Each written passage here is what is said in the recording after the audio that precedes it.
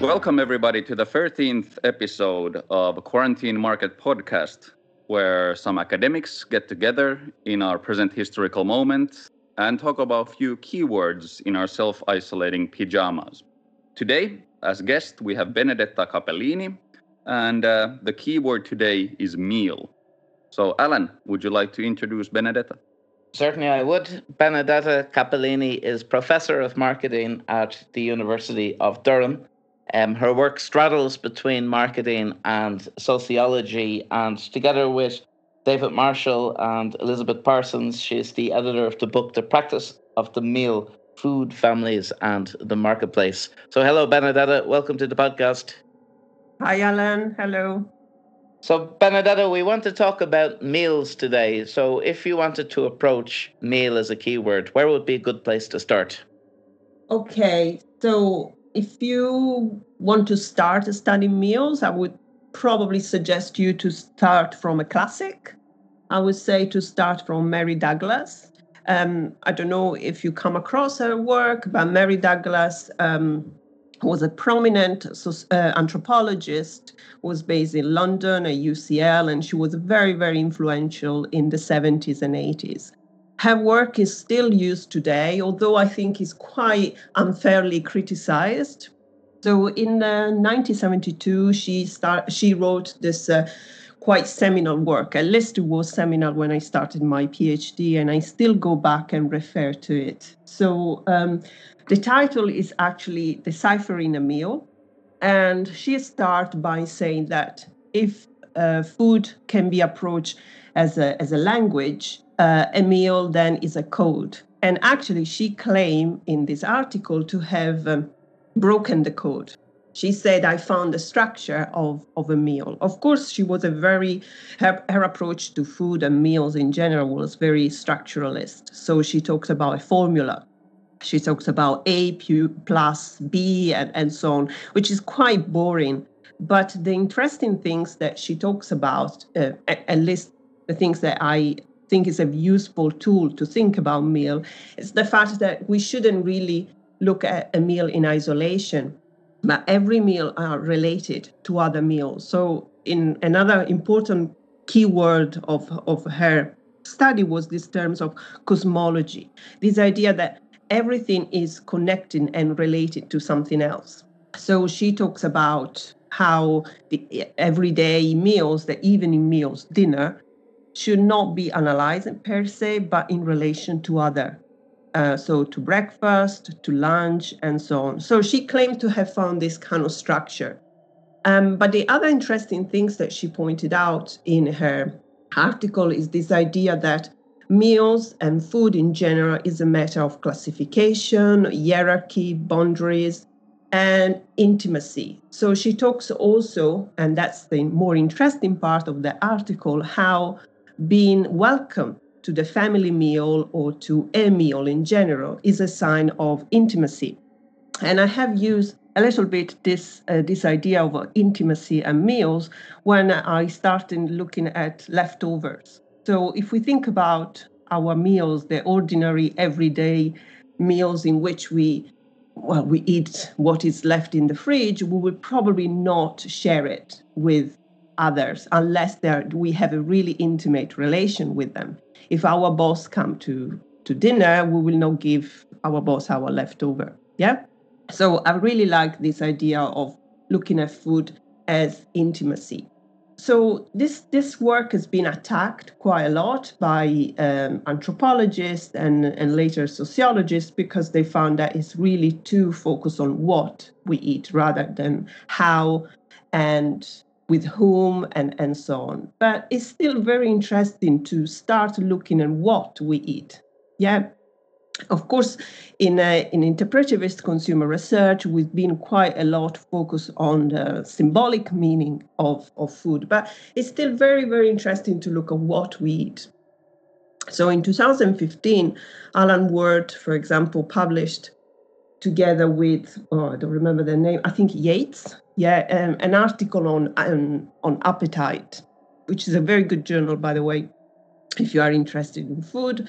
And in this article, they look at food diaries from the 1950s to 2012, and they look how diet has changed in the UK. So for example, they found that people don't have breakfast anymore at home with others, and most of the time breakfast is based on what they call convenient items, cereals most of the time. So cooked breakfast has disappeared. In some cases, consumed at the weekend. And that's a very interesting trend, and I would think it's almost a global trend. Breakfast is now one of this eating episode when we consume on our own very quickly, and lunch is pretty much following the same trend. So for lunch, we tend to have convenient items eating on our own, and the main meals is now dinner. Yeah, and there is also this emphasis on the family meal and the morality of eating food together, and you are a terrible family if you don't do so, and so on. So that's an interesting thing to look at what we eat. And you can see that straight away when we look at what we eat, we then go quite immediately into looking at who prepare, how is prepared, with whom we share in the everyday meal. So we move almost immediately from a meal as an object to meal as an event. And of course, there is quite a lot of work, if we think about even in CCT, on meal as an event. We starting from probably the famous article on JCR on Thanksgiving, where we look at the extraordinary meal, what happens when there are extra labor, effort put into the meal. But I think the most interesting things is actually studying the everyday, mundane meals. So what happened when people have meal on a Thursday night, perhaps not during lockdown, but when actually people come back to work and so on. So that's probably where I would start thinking about meal. I would start to look at meal as an object and look at the anthropologist, and probably not much about the nutritionist, although they still have something to say about how we have changed our diet. And then I will move towards probably more a sociological way of looking meal as an event. That's probably how I would start. The book that you edited is called The Practice of the Meal. So what's the difference between thinking of meal as practice versus meal as object or as event? Okay, so in that book, we moved away to look at a meal just as a single episode, or as an eating occasion or an event, and we look at how meals is much more related to a broader context. So we started to look at acquisition. So all the work that we consumers do when they have to acquire food, where this is happening, how is this happening, how the marketplace has changed this process of acquisition, how certain brands have changed the way we think about meals. And then we move to appropriation. So what we do when this food comes into our homes, how we plan meals, how we establish what to eat, where and with whom. Appreciation is the moment of eating, and how this has been now framed as a family doing, a practice that make a family, and there is quite a lot of the morality around sharing meals and so on. And the last part, and it's the part that you have contributed with a great piece, Alan, is the aspect of disposal. So what happened when actually the meal is over? Who does the washing up? What happened to the leftovers? And what happened when our body is actually processing what we have eaten? So all of this is looking at, if you like, the boundary, the connection, the network in which meals are related. So we start from the acquisition and we go to the disposal. But this is not a linear process. There is no end at the beginning and an end. It's actually much more a circle. I would like to claim that this is our idea, but actually this idea of the cycle of food provisions was an idea of an anthropologist, Jack Goody, that created this cycle of food provision in the 80s. Later was redeveloped by David Marshall in the 90s, and a few years ago by Alan Ward. So what we done with this book, we have actually make it this more focus on the meal, and we looked at how different or apparently dispersed practices are actually all related to this event, the event of the meal. Now, one anthropologist that a lot of people who study consumption would be quite familiar with is Daniel Miller. And he has this wonderful line in his book, A Theory of Shopping, called Making Love in the Supermarket. Could you please explain what he meant by that? It doesn't mean what you would think. There is no sexual intercourse in the supermarket, not in his ethnography anyway. He talks about the everyday shopping that mothers do, and in North London, I think that's where he did his ethnography. So he went with mother shopping, and these are what you would call the ordinary consumers. So these are not activists. These are not women with a particular political commitment. Most of them actually are on a budget. And he looks at how they do the everyday shopping, try to save money. Yeah. And of course, this work of saving in the supermarket is an act of love. Yeah. This idea of looking for special offer, looking for the best deal that you can have with a few pounds you have spare, are act of love. And all these acts of love, Miller claims, are now directed not to the family anymore, but to children. So he talks, in fact, about devotional mother, and he used the term devotion and almost in a religious sense, because he talks about sacrifice. And he goes on in explaining how his work is inspired by this notion of sacrifice. So women are sacrificed their desire to have, new clothes or something for themselves. So the hedonic side of the consumption. And all of this is redirect to the object of devotion. And the object of devotion is the child. So Miller is quite cynical in saying they don't do any more to the entire family or to the husband, because most of the time marriage don't go well. So the only probably relations in family that is worth considering is the one with the children. So that's why mothers are making love in the supermarket, thinking about their children. So it's an interesting idea of looking at the way that you redirect economic resources. So who is saving and who is spending? So it's this idea that you save, few pounds every day in the supermarket, going to one supermarket rather than another, and how you respend or you invest what you have saved. So other talks about artificial affluence, and this is a work that other sociologists have done pretty much in the same time that Denny Miller was doing his work. So in the 90s and early 2000s, there was quite a lot of interest in looking at the ordinary consumption, and this idea of acquisition was particularly prominent in sociology and anthropology. So that's what the concept of making love in the supermarket actually means. You already mentioned that this idea of a traditional social event of the meal has been historically breaking down. So you could read that there's various tendencies of isolation already going on historically with respect to various meal times. So would this development work as an analogy for the more general notions of societal fragmentation and individualization in general? Because I remember myself, when I was a child, my parents always wanted to sit down to have meals together, and at the time I felt this was a tyrannical to force me to do that. Could we apply this general idea of sort of fragmentation of the commons and of communality to also reflect on the mealtime?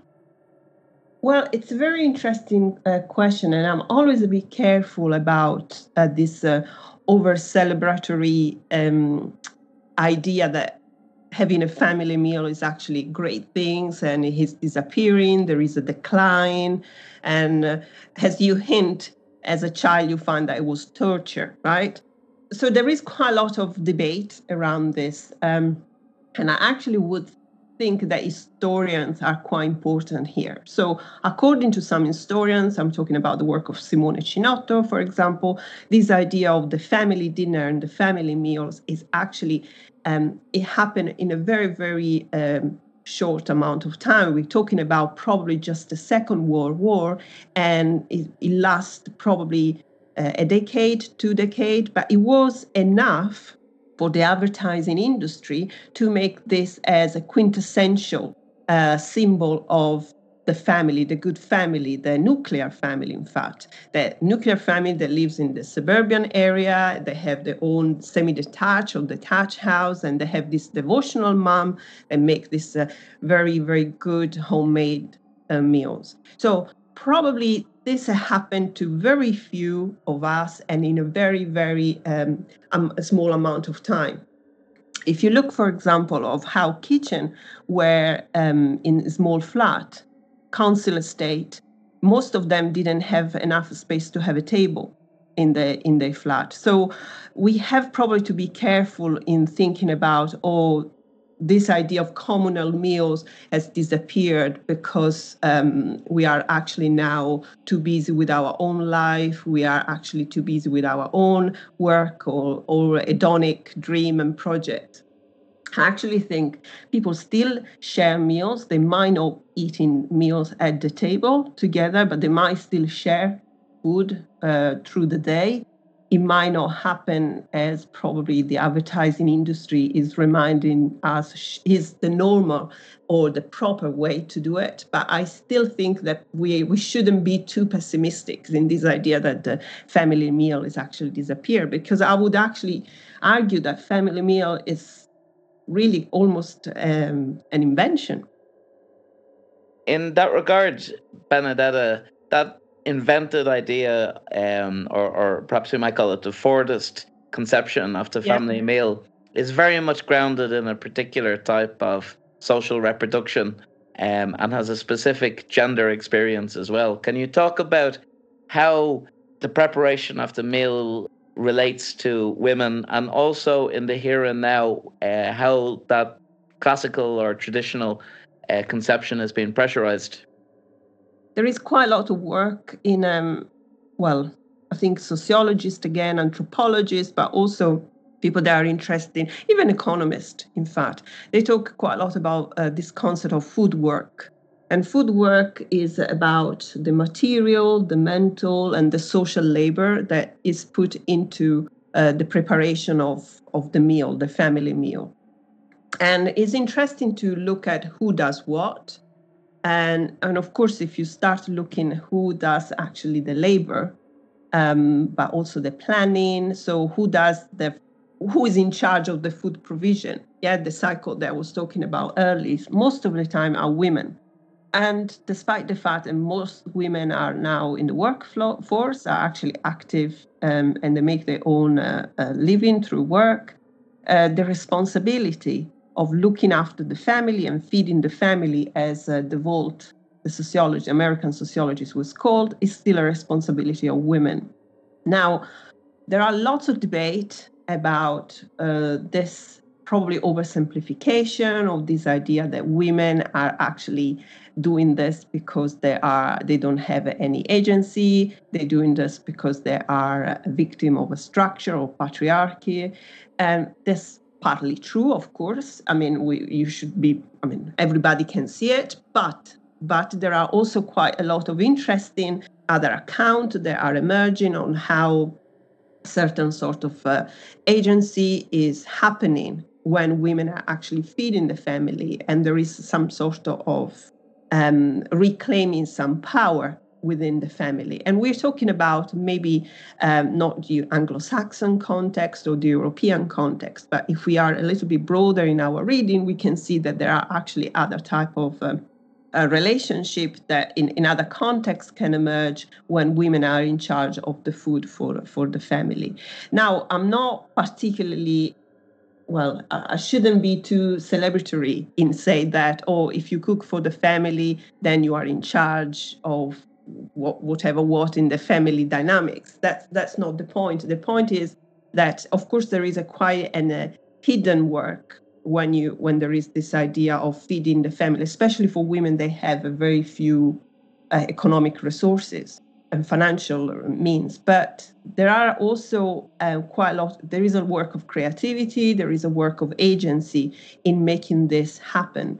And DeVault, that did her ethnographic study on American family and looking at the work of women in feeding families, she talks about how this work is particularly important for certain women because this is the work, and I'm citing her own terms, that make women particularly womanly. So this is a work that is central to certain identity project, if you want to use this expression. I don't know if it's still in fashion, but it's particularly important for certain women. They might not have much other type of identity project, might not have a good, particularly, I don't know, creative job to look forward, or they don't have much more in their life. So actually, it seems quite something that they quite enjoy doing it. So it's not just a constraint, and they are not simply victim.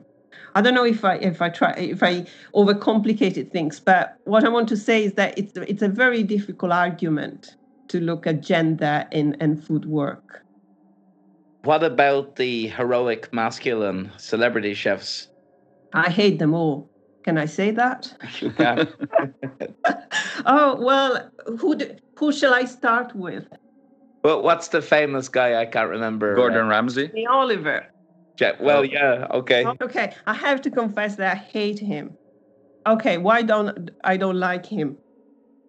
He does what in sociologists would call food play. Yeah, so there is this very macho lad attitude, and food is really done as a heroic and very masculine. It's quite aggressive in the way he talks about recipe. He talks about how to make, I don't know, a dessert. It seems making, I don't know, some sort of casserole is like winning a battle. There is very little consideration of who is eating it. And there are lots of ingredients.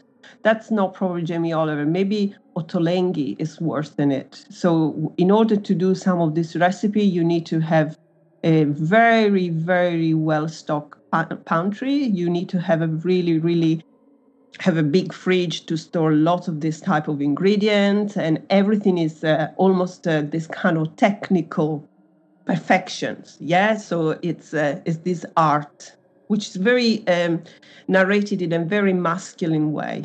But the things that I really dislike the most is most of these men never talk in terms of their role of fathers, for example, or cooking for their wives or friends. Well, Jamie Oliver does talk about cooking for friends, but most of the time is talking in terms of professionals. Yeah, and everything is perfect. And this is a very, very masculine way of talking about food, which is very far from the everyday feeding.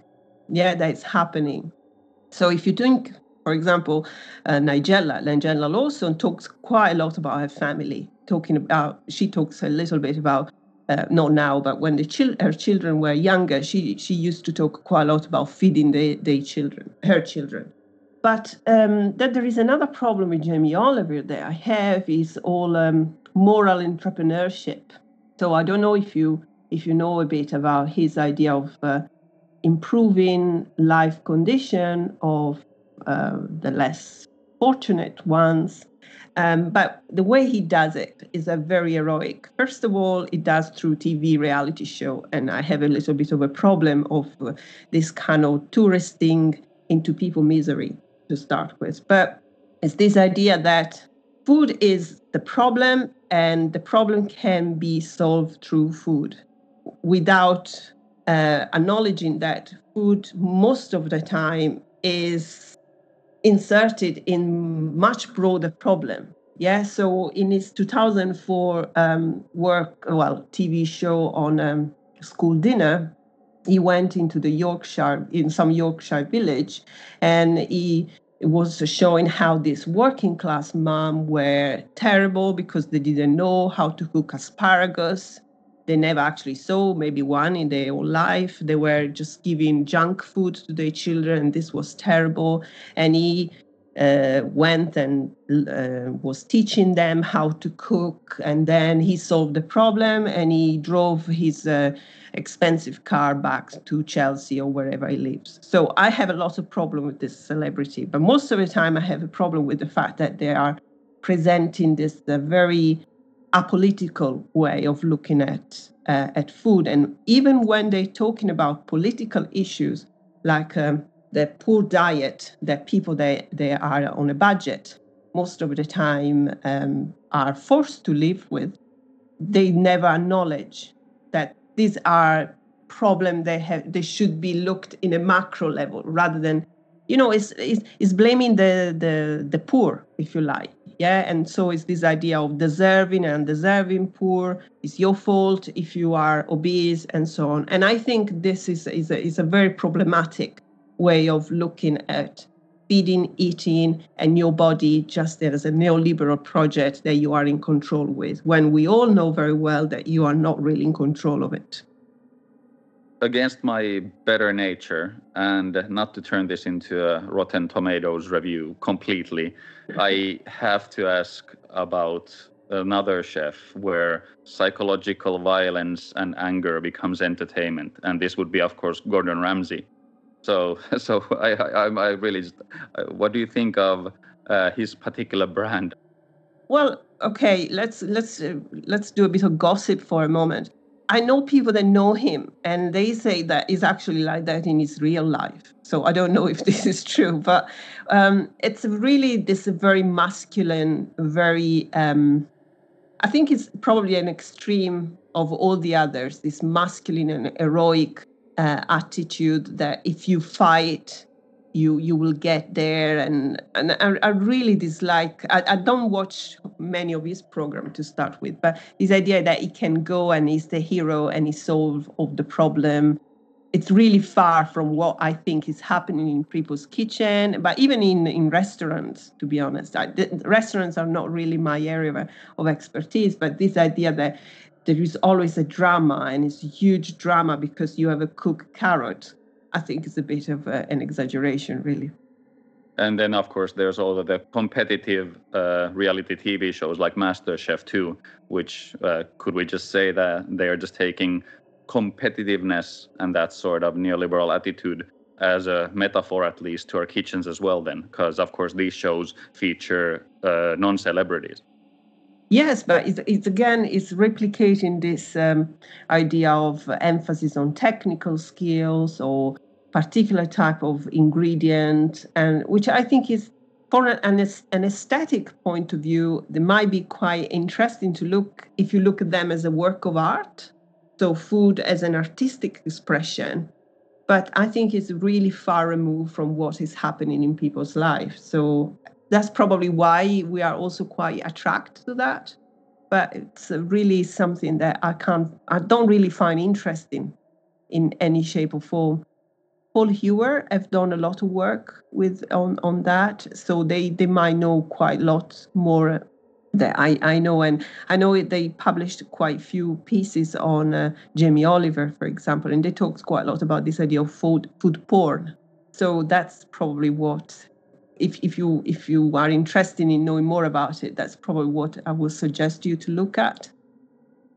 I'd like to ask you, Benedetta, about the cosmopolitan food, because I grew up, for example, in the 1980s, where there was a very limited palate generally in Ireland, for example. And then during the noughties, there was just a sudden inflow of different food cultures, which linked across to waves of immigration as well. So firstly, I'd like to ask about the progressive aspect of how we can experience the other through food, and in a sense that allows for an appreciation. But then on the other hand as well, how this can also lead to a type of exoticization, and also in many cases racism as well. I'm thinking now, for example, of Michael Rustin's, the psychoanalyst, who wrote about how when the Windrush generation came to Britain, that there was this obsession with the smell of their food. It's so like people's nostrils were being invaded by these foreigners, and that this was kind of experienced as something disgusting and very distressing. few things. I think if we look at the food provision aspect to start with, at least in the UK, I don't know in Ireland, certainly not in Italy, where I grew up in the 80s, like you, and there were very little exotic food, as it's referred to as this idea of food that comes from somewhere else. Okay, so I think in the 90s and 80s, what happened, at least in the UK, there was this what Ben Fine called supermarket war. So lots of supermarkets were almost facing bankruptcy. So they were almost bankrupt. Yeah, that's how I should say. So most of the supermarkets were almost bankrupt. So they start investing heavily in stocking the new food. So all this idea that in the 80s and 90s, in the 90s, people start suddenly to be very creative and have this appetite for exotic food might be also need to be counterbalanced to what happened in the market. Yeah, so supermarkets start to show a lot of different type of food.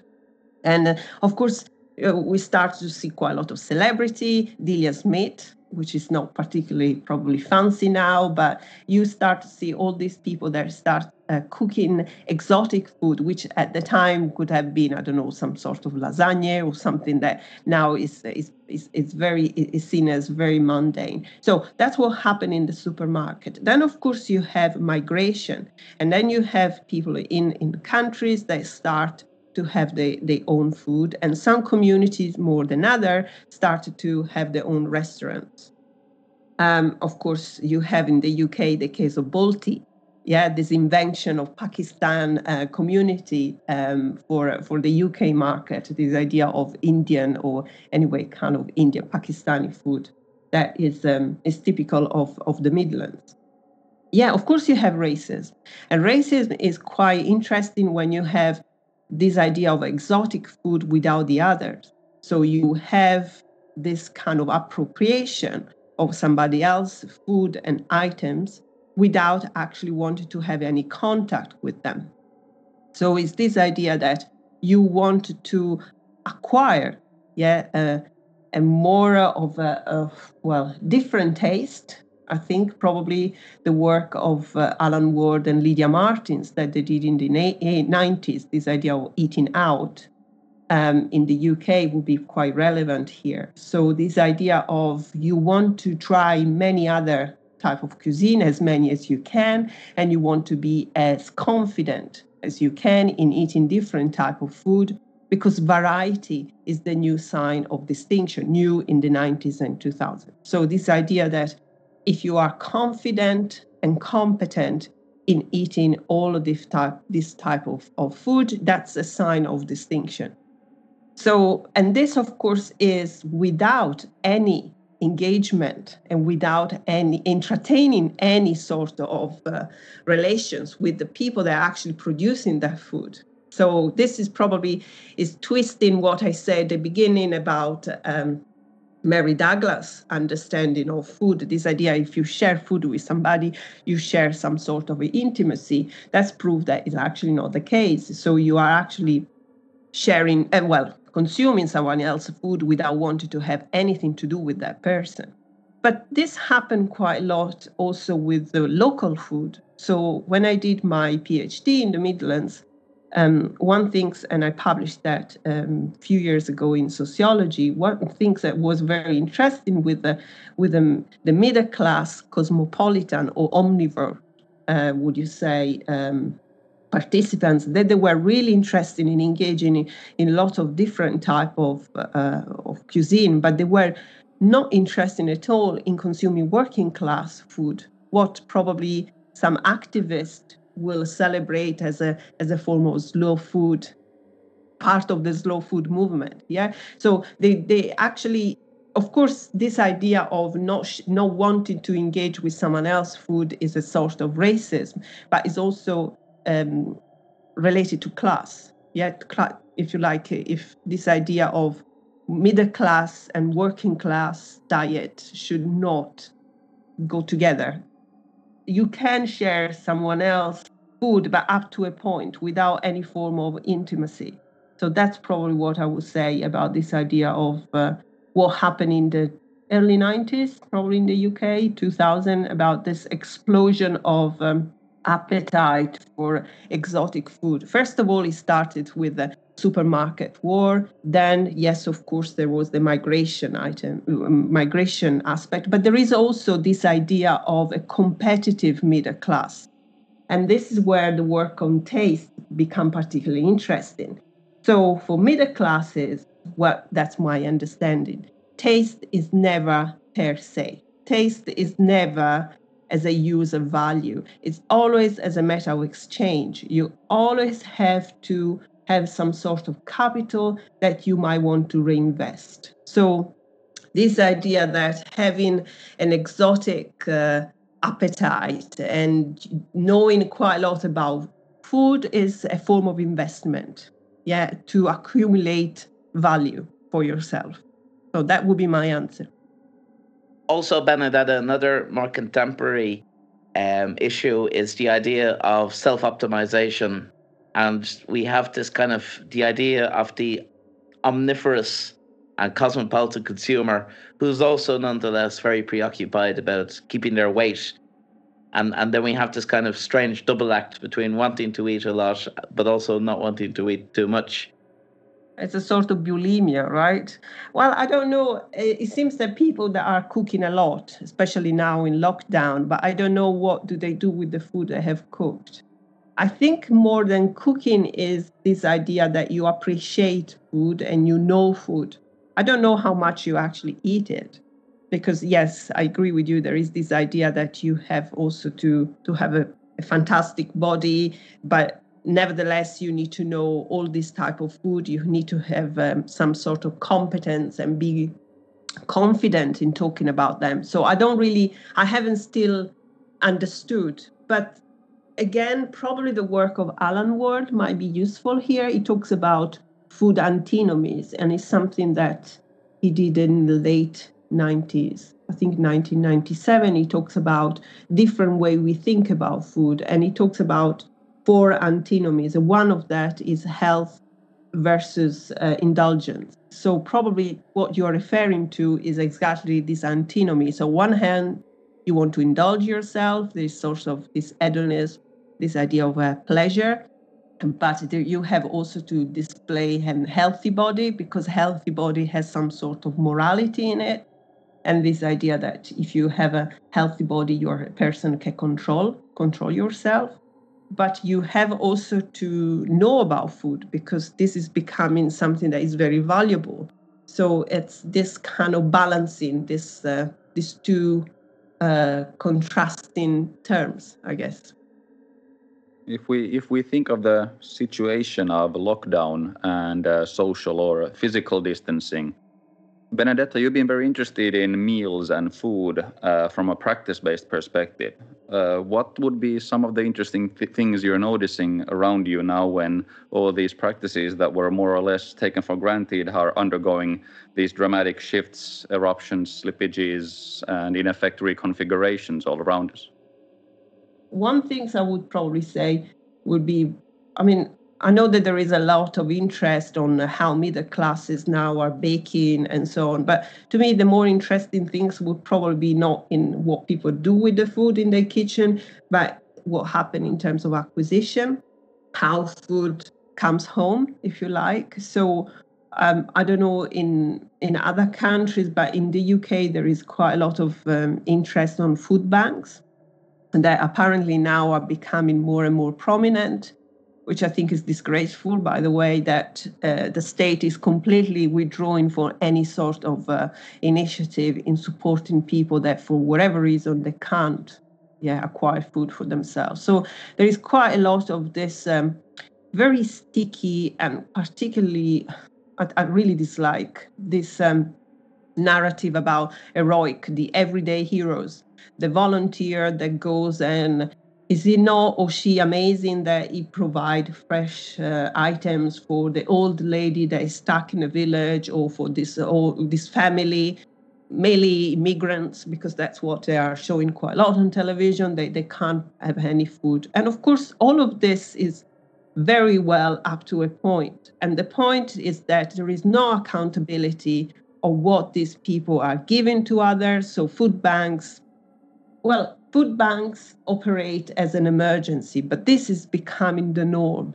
And the problem I have with food banks is nobody check, or very little. There is very little accountability on what food is provided to people that are in need, and why do people should wait for this charitable and heroic? Why should we wait for the hero to provide food for people that are in need? So what I would say that is particularly interesting to me at the moment is the way there is this narrative around the hero that is provide food for the people are in need, the one that can't have it. So that how food bank has been, nobody question anymore the existence of food bank.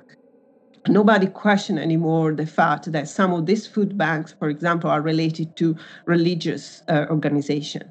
And I don't know now, probably not, it's not the case, but for some ethnographic work that we've done in the past, there was this idea that for some religious food banks, users, because that's how they are called, should also come and participate, to the activity of the food bank. And I found this disgusting, really. So that's probably where I will, that's where my interest would be at the moment, to look at how food bank have been conceptualized and portrayed by the media. We should just add, for people who are not living in the UK, who might not be aware of what a food bank is, they're run by charities, and they're places for people to go if they can't get access to food. But they're also fairly much linked into the British social welfare system, in that often people have their social welfare withheld from them, but are given these kind of vouchers that they can go to a food bank and avail of charity. So it's a really kind of cruel mark of poverty, and it's something which is hugely escalated in the UK these past few years. Yeah, and there are some that are also related to union. Most of them are related to religious organization, but there are few that are still related to union, at least in the Midlands, although they operate really in a very much more informal way. The most important one is actually food banks, that is operate as a franchise and is related to Church of England. Now, Benedetta, try as I do not to be a middle-class cliche.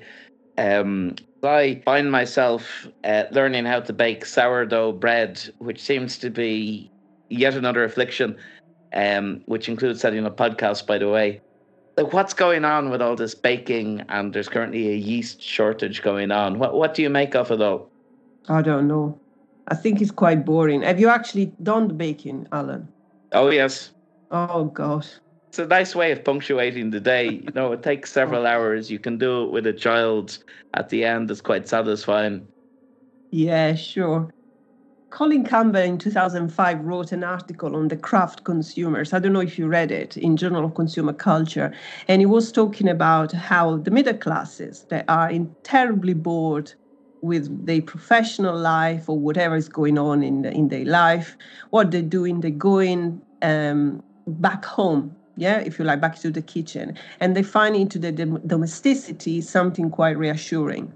Well, they're frustrated because they can't show their creativity at work, which is, I don't think is your case, Alan. But anyway, Colin Campbell talks about this craft consumer because it's through crafting, through actually assembling together this brands or this mass-produced items like, I don't know, yeast or something like that. They create something that is, as you just say, very satisfying, but also quite easy to do. So you don't have particularly high technical skills that you need to have. Well, it can get wrong, but not massively wrong. So Campbell talks about cooking, gardening, and I don't know, DIY or doing a bit of sewing, knitting, all this type of almost innocuous activities that you can do at home to have some sort of creativity that somehow has been stolen from you in the workplace. So that's probably would be the way I will start thinking about all this idea of why people are into baking a lot. But I don't know why people are getting obsessed with actually bread. I don't know. baking seems to be the way to go if you are middle class. Now, you already mentioned that one of the key things that changes in this current situation is the logistics, or should I say personal logistics of acquiring foodstuffs from the supermarket and so on. And of course, we've all seen the news headlines of empty shelves and people stockpiling particular items for their households, foods and otherwise. And often these seem far from very utilitarian notions, and they become more symbolic. What are some of the things you've noticed about, for example, it seems like every week different items are the focus of certain enthusiasm for finding safety or security or some such. Yeah, so the toilet paper was the first one, right? At least, no, in Italy, but at least in the UK or in the US, there was quite a lot of shortage of toilet paper. So there were quite a lot of things on Twitter as well. But for toilet paper, I think Alan is the expert here, so he might know more about it. But what I think is, so why did people rush into the supermarket? That's, to me, the interesting things to start with before looking at the items. So I think they are, well, we have been, because I put myself into it, although I didn't stockpile or anything, but there was this idea that we are irrational, we are stupid, look, we might not have any job soon, but we are spending all our money going into supermarket and buy things. But probably that was the very few things that we knew we could do it. And we knew that, well, who trusts Trump? Who trusts Boris Johnson? Who trusts the prime minister? I don't know where you guys, but probably lots of people don't. So polls shows that very few people are actually trusting the leaders in the way they are dealing with COVID-19. So probably the way that they were responding to this is not actually rational after all. It was this idea of holding to the few things that you know in your life, supermarket, yeah. So in a sense, they were trusting more the marketplace than the government. Of course, there are items that are coming and going in the shopping list. So toilet papers now are not an emergency anymore. Although you could argue that people, because they spend more time at home now, they might need more toilet paper. If you are in the office 9 to 5, you don't need much toilet paper at home. So probably people were not so stupid in buying an extra pack of toilet paper, right? So I don't know, probably I wouldn't say that people are so irrational in going to the supermarket and buy extra of something that they might need to have at home. It goes back to this idea of Colin Campbell that we're talking about, the comfort of the craft consumers, this domesticity. That's probably one of the few things that we are still sure about. So there's one more really important question for me, and that would concern the gargantuan issue of meatballs. Could I please ask you to share the story you were telling us right before we started? So there is this article in the Financial Times of the weekend. So I confess that I don't do bread, but I read Financial Times over the weekend. So Alan, you can now use this as many times as you want. So this article is called Lockdown Cooking Goes Low Brown with Fast Food Classics. And it's written by Rebecca Rose.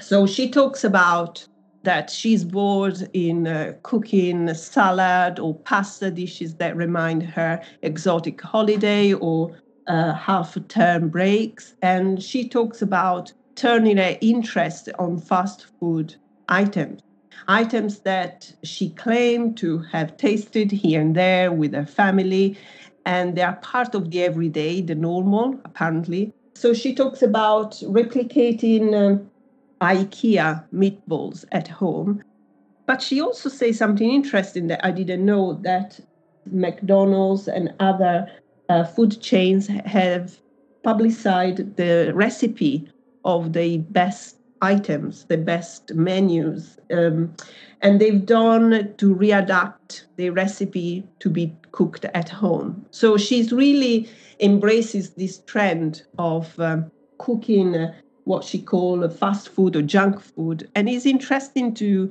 probably this is a new twist in terms of distinction. This idea that probably sourdough is so now middle class that the upper class needs to move somewhere and to distance themselves. So that's the way I would read it anyway. But it's a great, it's a funny things to read, really. It also kind of reminds me something about, in a more kind of pessimistic sense. It reminds me of the seduction of consumption as sort of entertainment during the day. So maybe you don't feel so secure in going to IKEA anymore. So now you are replicating this IKEA experience at home, even though we could probably have many opinions about how great those meatballs are and so on. But somehow you're bringing a slice of that consumption experience back to your home, even though you could do any other type of food as well. Yeah, she mentioned what you just said. Not even hidden in plain sight then. Okay. Thanks very much, Benedetta. I've learned a lot about food and meals. Yeah, that was great, Benedetta. Thank you. Okay, thank you, guys.